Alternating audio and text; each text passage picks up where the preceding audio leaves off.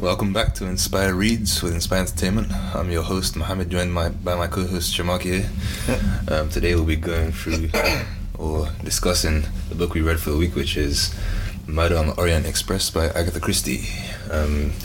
Today we're in a cafe, so if you hear anything odd, like sweeping or the disinfectant sound,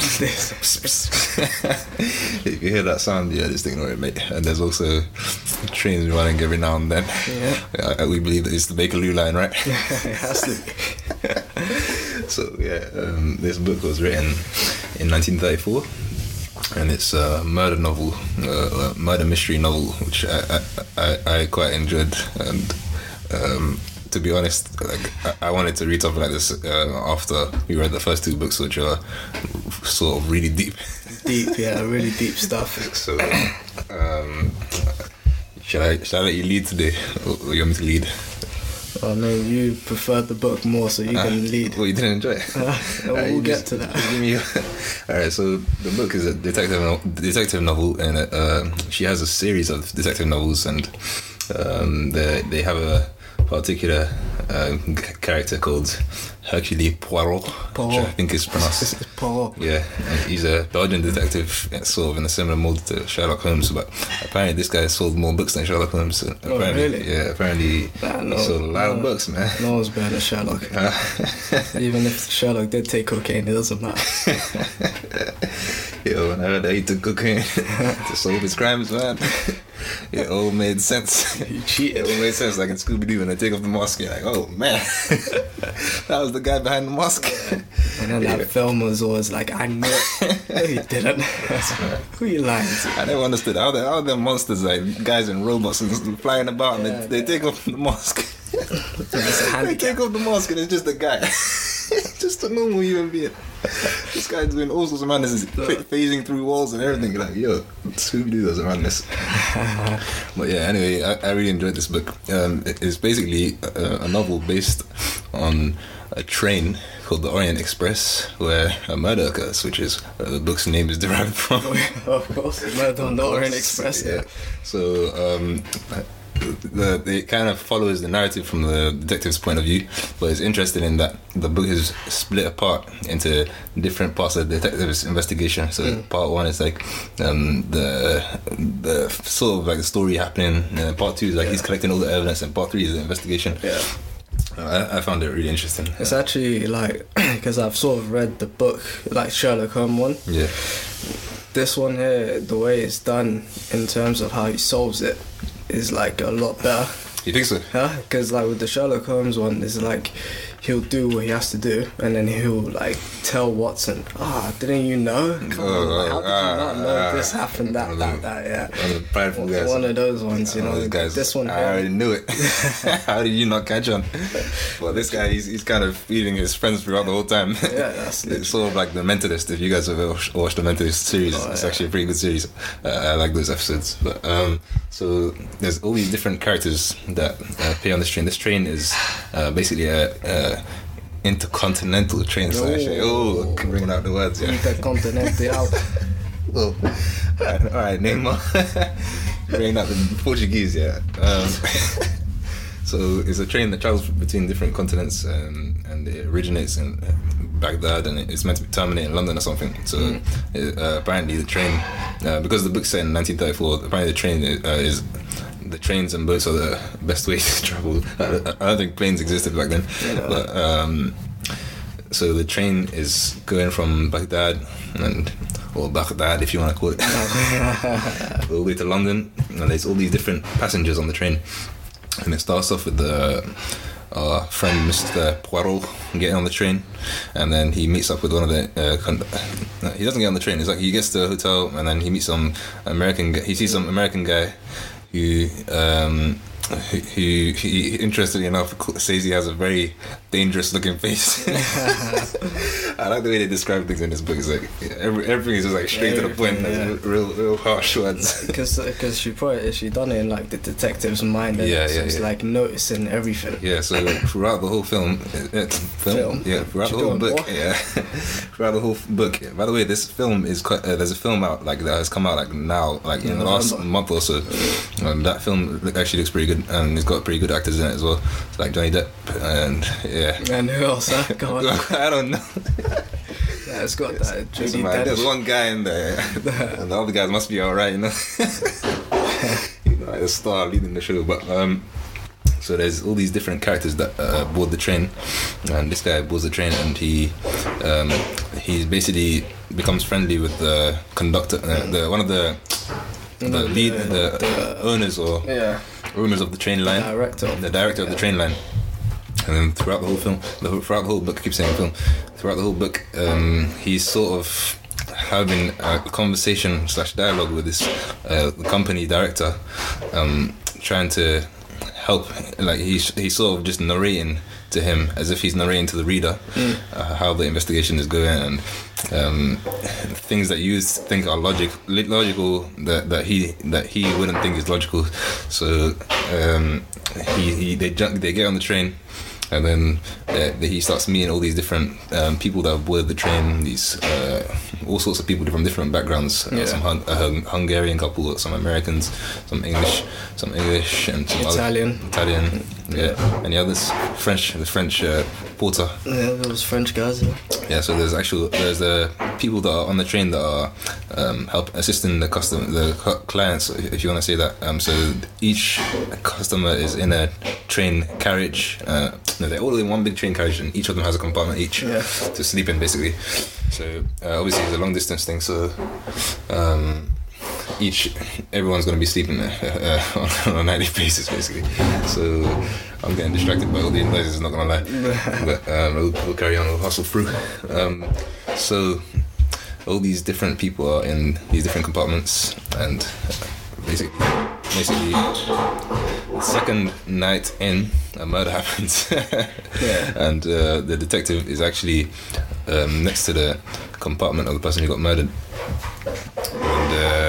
And that person who got murdered, it turns out, was the American guy that the detective had noted earlier had a very dangerous looking face. Yeah. So before we get to that, we might as well just put in a bit of context to go for it, instead of just going straight to the death. Right. So there's this guy who's called Mr. Ratchet. Right. I think that's how you say his name. Yeah. And he basically asks Perrault, the detective guy, that can you basically look after me? Like, not look after me, he's like, there's some dangerous people that are after me. Like the night before, he knows that the detective is a detective, so he approaches him and he asks him to protect him, basically. He's like, I'll make you a rich man, I'll pay you like $20,000 and whatnot. And the detective's like, I'm already a rich man, B. I don't need that. And then he's like, will you accept this case? And he's like, nah. And he's like, why not? Because frankly, I don't like your face. Yeah, that's literally what he says. He literally says, I don't like your face. The thing is like, everyone doesn't like that Mr. Ratchet guy. There's something about everyone his eyes. Keeps commenting on him being a dangerous looking fella. Being a very dangerous looking guy. So basically, that night, what happens is, as Perrault guy is trying to sleep, he hears, some rummage and whatnot in the next room. He doesn't think anything of it. And then, the bells rung. Each compartment has a bell which they ring to get the people who work assistants to come. And then that kept being pressed repeatedly, which got him up. And then he hears from the next door that someone says in French that everything's okay. So he's like, this alright, fine. So he goes back to sleep, and then the next morning he gets woken up by his director friend, and who's standing there with a doctor, and they basically say that there's a murder on the train. Yep. And that guy next door was murdered. And the other fact is that the murder occurred on the train, but the train had actually stopped moving already because they were snowed in, basically. So there was a snowdrift which prevented the train from continuing on its journey. So until that snowdrift was meant to get cleared, they were basically stuck in the same place. So in that time where they're stuck, they would have to wait for the police to come, or they'll have to investigate themselves. And so obviously the Perot guy, the detective, I just love saying that name. He's actually, I know. He's actually a well-known detective. So the director was basically like, solve this thing. Like, what the hell? Literally solve Makes this sense. thing. Yeah. And so he basically goes. Might as well, Yeah, it's like, all right, last time here. Got nothing else to do. And then that basically concludes the part 1. And then the part 2 is him getting evidence and investigating all of that, which is really interesting.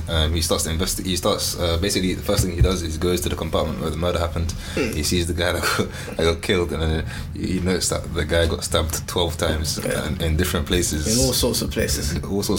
And some of the stab wounds are deep, some of them are very shallow, which indicates that it might have been different people, or someone with a weak arm and someone with a strong arm, maybe a man or a woman. And some of the characters comment that it was actually a woman that committed the murder. It had to be a woman because they stabbed the person 12 times. It must have been a crazy woman, And after that, he starts collecting evidence, and he gathers all these different pieces of evidence, and things just don't seem to be making sense. So I think we would need a bit more time to go into more detail.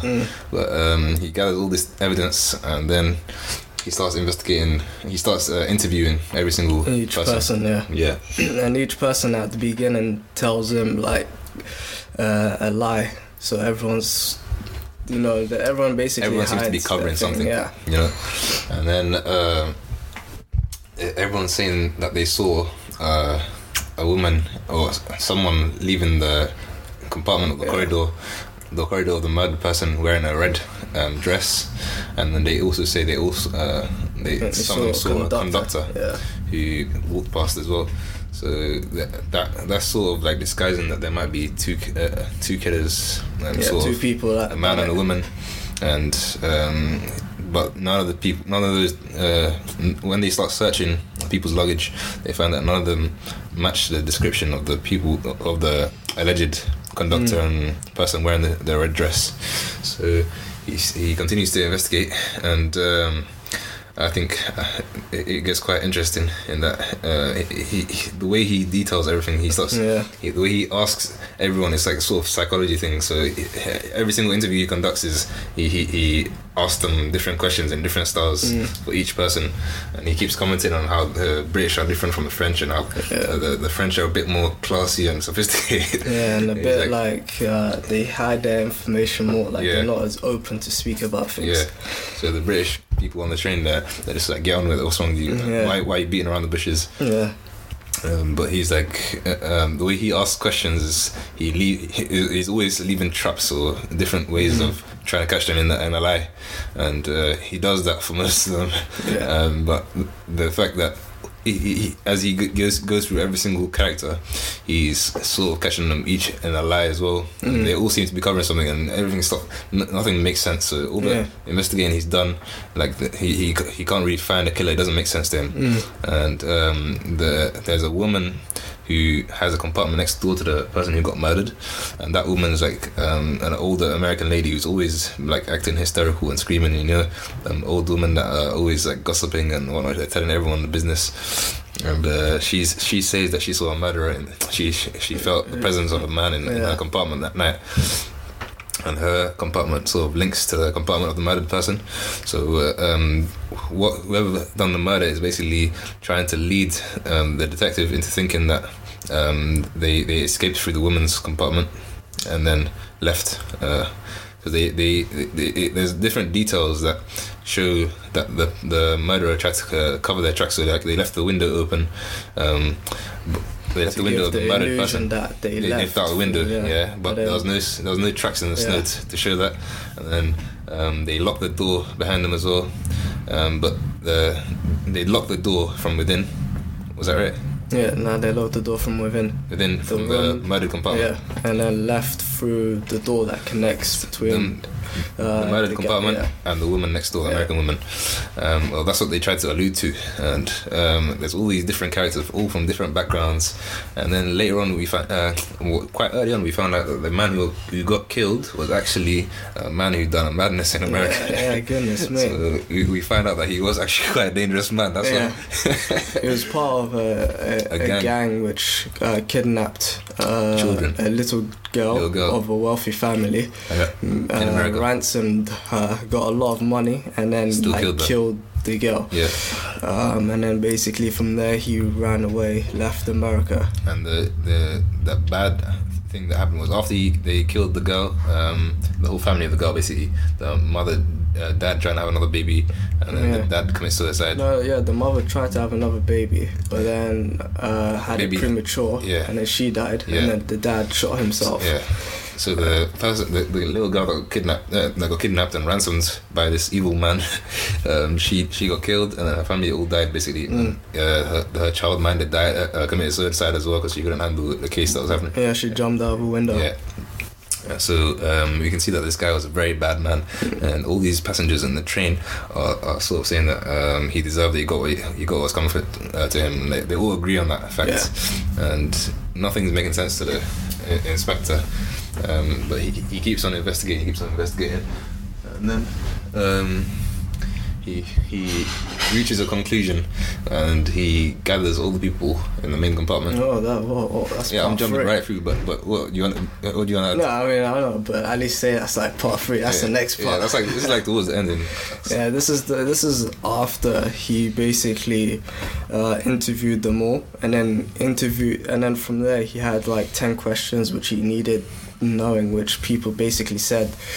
For example, at the scene of the crime there was a handkerchief with the initials HM, and he needed to know what was that. And then also the watch when the man was killed was at 1:15, but he needed to know like if that was an alibi or if it actually was that time. And there were several questions which he needed answers, so he basically questioned everyone again, but this time he basically knew a lot more than the first time, and caught them out, because each person that would come before would say something that would ruin the alibi of the other person. So each time he interviews someone else, he's gaining more information until they all started to basically crumble and start giving out the truth. So did you find out? Did you guess who the murderer was? Like at any point? I didn't. You didn't guess at any point? No, guessing. I guessed. First, I initially thought it was the Hungarian couple. Yeah, so there was a Hungarian couple who seemed pretty uptight and because at the beginning they were alluding to the fact that it was a two-person Two people job. must have killed her because there was some small stabbings that could be by women and heavy stabbing that could have been by a man. Yeah, and then the woman left the compartment, and then there was a man that was dressed as the assistant. Yeah. So I thought maybe it was those two trying to sort something out. So shall I tell you what happened? Go on. So towards the end, you realise that every single person in the carriage had a connection to the murder. That happened. Every single person. And you realise there was 12 stab wounds. So each person had a little. And you realise that there's 12 passengers. There's actually 13. There's 12 passengers, and there's actually the conductor as well. But you find out that one of the conductors actually had a link to the American family as well. So his daughter was the woman that jumped out the window. And they happened to find out that, so they got there was another detective on the train who was an American guy, and they found out that guy is also connected to the murders, and they got that guy to track down Ratchet and find out what train he was boarding basically. And then they knew that the French guy, the conductor, was the father of that woman, and they basically all organized a big ass murder to kill this guy. Yes, all of them came together. Yes, every single one of them. But the interesting thing is the woman who was actually the niece of the family who got killed, or the cousin or whatever. She didn't stab. She was probably the person who had the most right to stab the guy, but she didn't. And that's why her husband. So the Hungarian couple, the woman. You see how her husband was saying about, I swear by my honor, she didn't do nothing. Yeah. Because he done it. Yeah, him and the French conductor as well. So he was the 12th person. So that all come together at the end. I found that So let me tell you what actually happened. When I was buying the book, I was reading the reviews. Okay. and yeah, I read the reviews, and there was some idiots in there that I had to spoil it. That's why you don't read reviews. Yeah, I know. I was planning to read. I was just making sure I got the right book, because the names were looking like dodgy, innit? Yeah. Like Poirot. I was like, what, is this the right book? And I was buying it. And then, This isn't Johnny Depp. yeah. And then I look in the reviews, and I'm saying, it's funny how they all come together, and when you find out they all killed, all killed the guy. But yeah, the 12 passengers all killed the guy. And the interesting thing is, it alludes to the fact that it's sort of another American dream sort of thing happening in this. You see that they all keep pointing back to America and how America's progressive. So it's funny. It's like it sort of relates back to the other two books that we read. So the Cat Runner with all the American dream stuff, and Great Gatsby with all the American dream stuff. And this one is like all these people were connected to the murder that happened. Which happened in America. Yeah, which happened in America, and all these people were in it, like they were related to America because they were all trying to better themselves. So it's a bit weird, isn't it? Like the third book that we happen These to pick. Americans, huh? Yeah. Making it sound like the land of the free, but nah, man, it sounds like so many it's people far from get it. there. Yeah. So it's interesting. I found it. The book is very intricate, and the plot is very detailed. So you'd have to read it to understand it a bit more. And we glanced over it a lot more because we ran out of time today. Literally. So yeah, he was working, and then after he finished work, we had to go to a cafe to record this. Which is where we are now. And so, yeah, they're about to close, so we're gonna end this shortly. So I really enjoyed the book. I'm gonna go watch the film. Would you read it again?